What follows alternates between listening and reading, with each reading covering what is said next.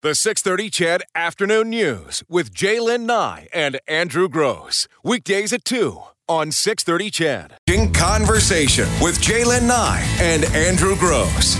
Breaking news with Eileen Bell and sports with Morley Scott. This is the Afternoon News on 6:30 CHED, Edmonton's breaking news and conversation station.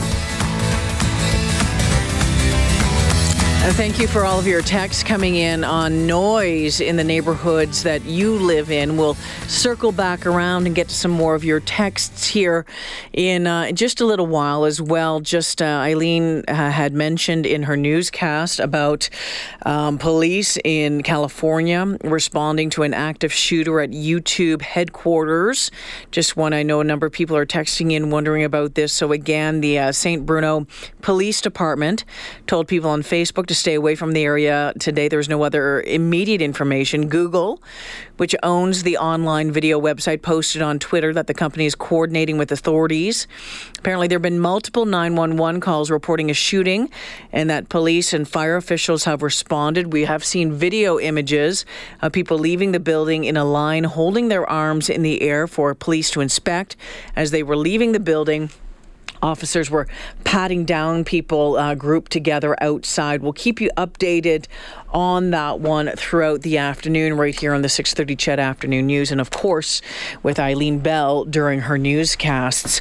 Well, if you've had an animal go missing, you know how devastating it can be. Well, when one Alberta's woman dog disappeared and she couldn't find him, she learned how to get this track dogs in an effort to help other pet owners. Kim Taylor is the woman behind Canine Search and Rescue, and for 5 years now, she's been helping reunite dogs and their owners. Kim joins us this afternoon. Hey, Kim, welcome to the show. Hi, Jaylen. Thanks for having me. Now, where are you based out of? Sundre? I'm just west of Sundre on an acreage. Just west of Sundre. So, Kim, we need to back this up, and you need to start at the beginning for me. How did this all start? How did this become your passion? Well, I had never dreamed this would become a passion. What happened is one of our two labs vanished while on a routine exercise run in the countryside.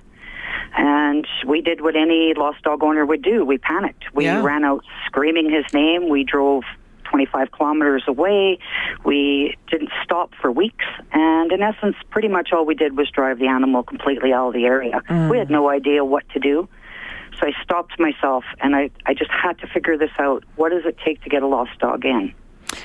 So I just immersed myself in any rescue that would have me on a live rescue. I did research on the internet, reading books, talking to trappers and trackers, and over time developed a way to go out and find these lost animals in the woods quickly, quietly, and bring them home intact. So, Kim, I'm guessing by the sounds of it, you never found your dog Riley. Unfortunately, no. At this point, we figure there's only two scenarios that could possibly have happened with Rye. One, he slipped into the Red Deer River and was carried away. It was possible he wasn't really close to the river, but he could have smelled the water maybe and went for a drink. The other possibility is there was a second quad party in the area west of us. I wasn't there at that day. My dog might have thought it was me coming down to meet up with him, which I have done before. He may have run off to the quad party. All my dogs are trained to ride the quad when they're tired. So he would have happily jumped up on the quad. Likely these people might have thought he was a really cool, beautiful dog, and that was the end of him. They took him home. So as I was out looking for him, I was finding other dogs. I was just finding them randomly in the middle of nowhere, and I thought, well, what is going on? So I honed my skills, and now I make a living from it. Okay, so you've been doing it for about 5 years now. You mentioned that you were out with other, hunter trappers. You were online trying to figure out. So I'm amazed by this because I have a Brittany Spaniel who's a runner. Okay, right. And recall on this puppy is not good, and I know that that's my issue as a dog owner. I haven't trained Bo well enough on that. But when he takes off, he's a bird dog. You get something in his nose. We live close to the ravine, and we do exactly what you said that you had done. We're out there screaming, shaking dog treat bags out at him, and it takes forever at times, and it's absolutely terrifying. So what did you learn is the proper way to do this? Well, the thing that works for me is the first thing I need to know is where is the dog. And usually I track and trap up in the wilderness, so I have to go over 10, 20 kilometers, maybe 30, in order to turn up one paw print. So I start there. Usually I hit the waterways. A dog has to drink. He can only eat so much snow. They get sick of it. They need fresh water. So I do my waterway walk. I find prints, or I find signs of maybe an attack where maybe a coyote come down and got the dog while it was drinking. Most times the attacks, the dog will survive them. It's getting behind them as quick as you can to get them in and get them treated. So I go off the tracks. When I come up on the dogs, sometimes I see their head pop up or a flick of a tail or something's moving in the bush. I stop. I observe them for a while, and then I set a scent trail out. So I actually start a fire. I cook bacon. I have a backpack with all my gear in it. And I start putting bacon grease smudges on the trees. I lead the dog backwards, back out of the bush, away from their safe area, toward my traps. Wow. Sometimes I can intercept them. If they're soft enough, I can go up to them and calm them and slip a leash over them or a rope. Other times I might corner them and maybe they're a little snappy, so I have to really take my time and make them understand that I'm there to help. I'm not going to hurt them. And sometimes it will take, several hours to calm a dog down to where it doesn't want to bite you. Yeah, because I'm guessing a lot of them would be scared and overwhelmed, all of those things, yeah. They don't know me. The only thing they know about me is I smell like bacon. That's the only thing they know, for sure. She smells like good food.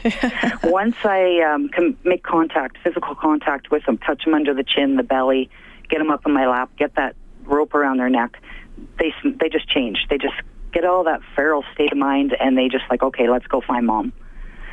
Sometimes I have a recording of the owner's voice, so I can calm the dog through that. They would be saying very calm things like, you're a good baby, you're a good boy, come on, let's go home, let's go for a car ride. Sometimes the dogs used to running around with cattle, so I'll use a recording of a lost cow. It just depends on the animal, the situation. Food doesn't always work. Sometimes they're so feral, they're just living off the land eating rabbits and such, so you have to switch gears and go hunting and provide that meat. What's the longest time that you've trapped a dog for? How, the time that the dog's gone missing to the time that you've found him or her? Sure. The longest up until last year was 19 days. It was a border collie that could run like the wind. Yeah. And it took actually a fellow in an airplane to help me spot her laydown area. And from there we were able to move in, put a tent not far away with the owner inside the tent, and bait a trail back to the tent. And she came in at 5 a.m. that morning. Oh, my gosh. So in my mind, that was the longest I ever had. Mm-hmm. Usually 3 to 5, maybe 8 days tops. Okay. However, I have a special case.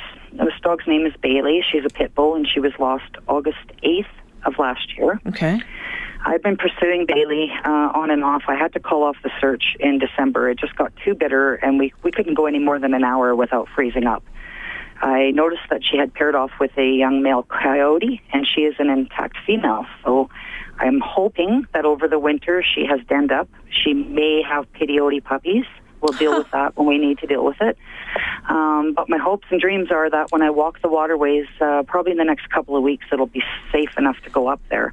I'm hoping I find her paw prints, and then I can find her den, and from there we'll pursue our trapping for her. We contend with bears, cougars, packs of wolves, packs of coyotes. I mean, it's not just the dogs lost up there and you can run into the woods and find them. It takes a lot. You need to know what cycle the bears come through. They're just now waking up, so I want to make sure they eat enough deer before I go up there. I'm slower than a deer. I know that they're watching me, so I want to make sure I'm not on their menu. Why is this so important to you? Well, to this day, my heart's still shattered, and I mean shattered from losing Riley. I've had no closure. I don't understand still truly what happened. He was only a quarter mile from home, so none of it adds up. So the loss of sleep, the worry, the tears, our entire family, right down to grandparents, have absolutely broken over losing him because he's such a good dog. I don't want other people feeling that way, that despair. And I don't want them out there screaming their dog's name. I want to give them the tools they need to very calmly make a plan with me and go out and get their dog and get it quickly and safely so it doesn't run into the river or into traffic. So, Kim, do you travel around the province doing this? No, I'm actually kind of stuck working locally or Okay. I'm fairly close into the mountains right now, only because I have a senior dog with epilepsy. Okay. And he's not long for this world. So I do Okay. want to give him the best of me, over the next Yeah. few, maybe weeks or months. And once he's passed, then I'll just have the one chocolate lab, so I'll be a little bit more mobile. You know what? For now, I'm just trying to stay west of where I am. Okay. Yeah. Going back to Bailey, the pit bull who's hooked up with the coyote. So you have an idea of where she was last seen, and that's Yes, where you'll go back, or? Right. Well, I've actually had a face-to-face with her 4 times over a period of 5 months. Oh, And jeepers. she's so in such a tight, feral state of mind. Okay. You can just see the whites of her eyes. Her ears are pinned back. Her tail's completely under. She looks half the size because she's tucked in so tight. Yeah, yeah. And she stands behind trees, and she knows how to use the coverage. So it's so hard to get her on film. But I have actually caught her on the drone a couple of times and on trail cams. And then 4 times with my own eyes, where 3 of the 4 times she saw me and bolted.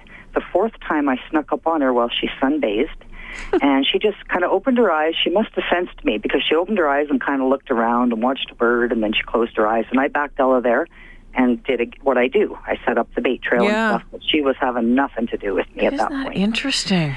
So I'm just going to let her calm down, do what she needs to do to kind of debug, and hopefully when I go back up, she's a little more willing. And I don't know if she's still alive. Yeah. That's a hard part, but Yeah. I'm going to try my darndest to get her back with her dad. How many success stories do you have? As far- Probably more than not. Okay. Anywhere from 60 to 80% of the dogs I search for are found, and found in good health. Maybe a little hungry and cold, or Yeah. maybe a couple of cuts, but nothing. Perhaps 15% of them are injured. Sometimes that's gravely, but at least you get that few hours with them before Yeah. they pass. And then maybe I would say 5%, I just can't find them. Okay. Dragged into dens. There's Yep. so many scenarios underwater. Sometimes we find them in the spring. Yeah. We never really stop looking for a lost dog, including Riley, because you just don't know where they'll pop up. Well, and even just to have an answer, right? Even if it is remains, at least to have an answer, whether Yeah. you want it or not, at least, as you mentioned, not having any closure with Riley, that, closure goes a long way to maybe not healing the heart of the loss of your dog, but at least you know that they're not out there running and searching for you. Right, they're not suffering. Yeah. So do you charge to do this? I do ask for my field to be covered. In the first couple of years I started this, it was just absolutely free. If you needed help, I was there. I just didn't care. I was there for the dogs. But I ran myself into the ground pretty quick doing that. bet. So since then, I've asked for a fuel fee to cover whatever my fuel charges are. And then I ask them to put money into the Pay It Forward program once the dog's back home. Yeah. Take some days, relax, get the dog reacclimated, and then perhaps send a little money up for the Pay It Forward program. And that helps me go attend search and rescues where people have absolutely no money, no hope. Because I just hate to say no. I still overextend myself, but I try to be reasonable with myself, too. Kim, I do Go ahead. consultations. Okay. I will freely give consultations to anyone by phone or Facebook. Okay. They just need to send me an area map where the dog went missing so I can see, where's the best place for this dog to end up. Yeah. And let me know what their dog's like and be very, very open and honest about it. If it's fearful and bites at strangers, I need to know. Yeah. Because Yeah. every game plan is going to be geared specifically toward your dog, not just a dog in general. Kim Taylor joining us on the phone with Canine Search and Rescue. She searches and oftentimes, 60 to 80% of the time, is finding lost dogs. She down the Sundre area, and she's been busy down there over the past 5 years. So, not everyone's dog obviously gets lost down in your neck of the woods. Not everyone can access you and your services. You say never give up on a lost dog. But what kind of tips do you have for someone, let's say, in Edmonton or, in Thorsby, just outside of town somewhere, whose dog disappears, goes missing? What would be the top tips for them? Well, number one thing you need to understand is that dog, after a day or two, perhaps 3 is going to have a feral mentality. This is so important to understand. This is not Fifi, your lapdog, anymore. This is the equivalent of a coyote. So you have to treat it as such. It's not running from you because it hates you or is mad at you. You can't be offended. It's running to preserve its life. Yeah. So what you need to do is you need to unlock that part of the brain that is now shut down, and you do that through the dog's nose. So a trick hunters use all the time when they lose their hunter dogs, the hunter takes his jacket off, he throws it down under a tree where he last saw his dog, and he leaves. He comes back the next day, the dog's laying on the jacket.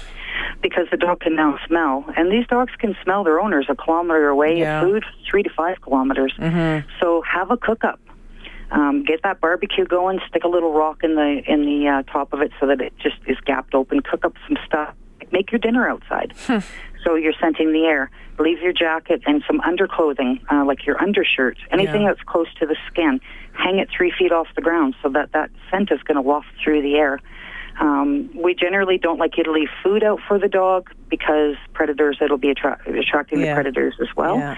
However, I have left bait inside the coat pockets so that the dog has to dig the food out. The dog will find it, but it's not attracting the coyotes as much. Light the dog's way. Put out night lights. Light up your yard. Light means hope. Okay. Don't forget to add water if you're leaving a station. In the water so it doesn't freeze, so that they don't have to go to the river 3 kilometers away to get a drink. Don't scream your dog's name. Calmly walk around, and if you absolutely can't, keep quiet, because some people can't. They'll walk 3 feet and then they're calling their dog again. So if you find yourself to be that person, sing. Just sing. Oh, okay. Pick a song, sing along, and it's going to be an upbeat, nice, happy song, and that's an okay sound to make. Okay. With this, Fifi, Fifi, Fifi, come, cookies, cookies, that ain't going to work. Well, Kim, you've opened my eyes on this one this afternoon, and, I'm sure you've been a blessing to a number of families out there who have lost their dogs over the years. Thanks for the work you do. If people want to find out about your program, where can they do that? You said you're on Facebook? Yeah, I'm on Facebook. It's Kim Taylor Sundry. You can put that in the search bar or get on any Sundry site and ask who's the crazy dog lady. They're sure to point you right to me. There are other recovery services out there. I do partnership with Canine Recovery Services. This is Darlene Burt out of just outside of Calgary. We've gone out on some really hard cases together where one of us just isn't going to do. We need a partner to not have to tell what to do. And we've been extremely successful pairing up. So that's something that we also do is if you're in real deep trouble and you need help, give us a call. Kim Taylor joining us this afternoon. Thank you for your time. Appreciate it. Thanks so much for having me, Jillian. All right, take care now. Bye-bye. The 6:30 CHED Afternoon News with Jaylen Nye and Andrew Gross. Weekdays at 2 on 6:30 CHED.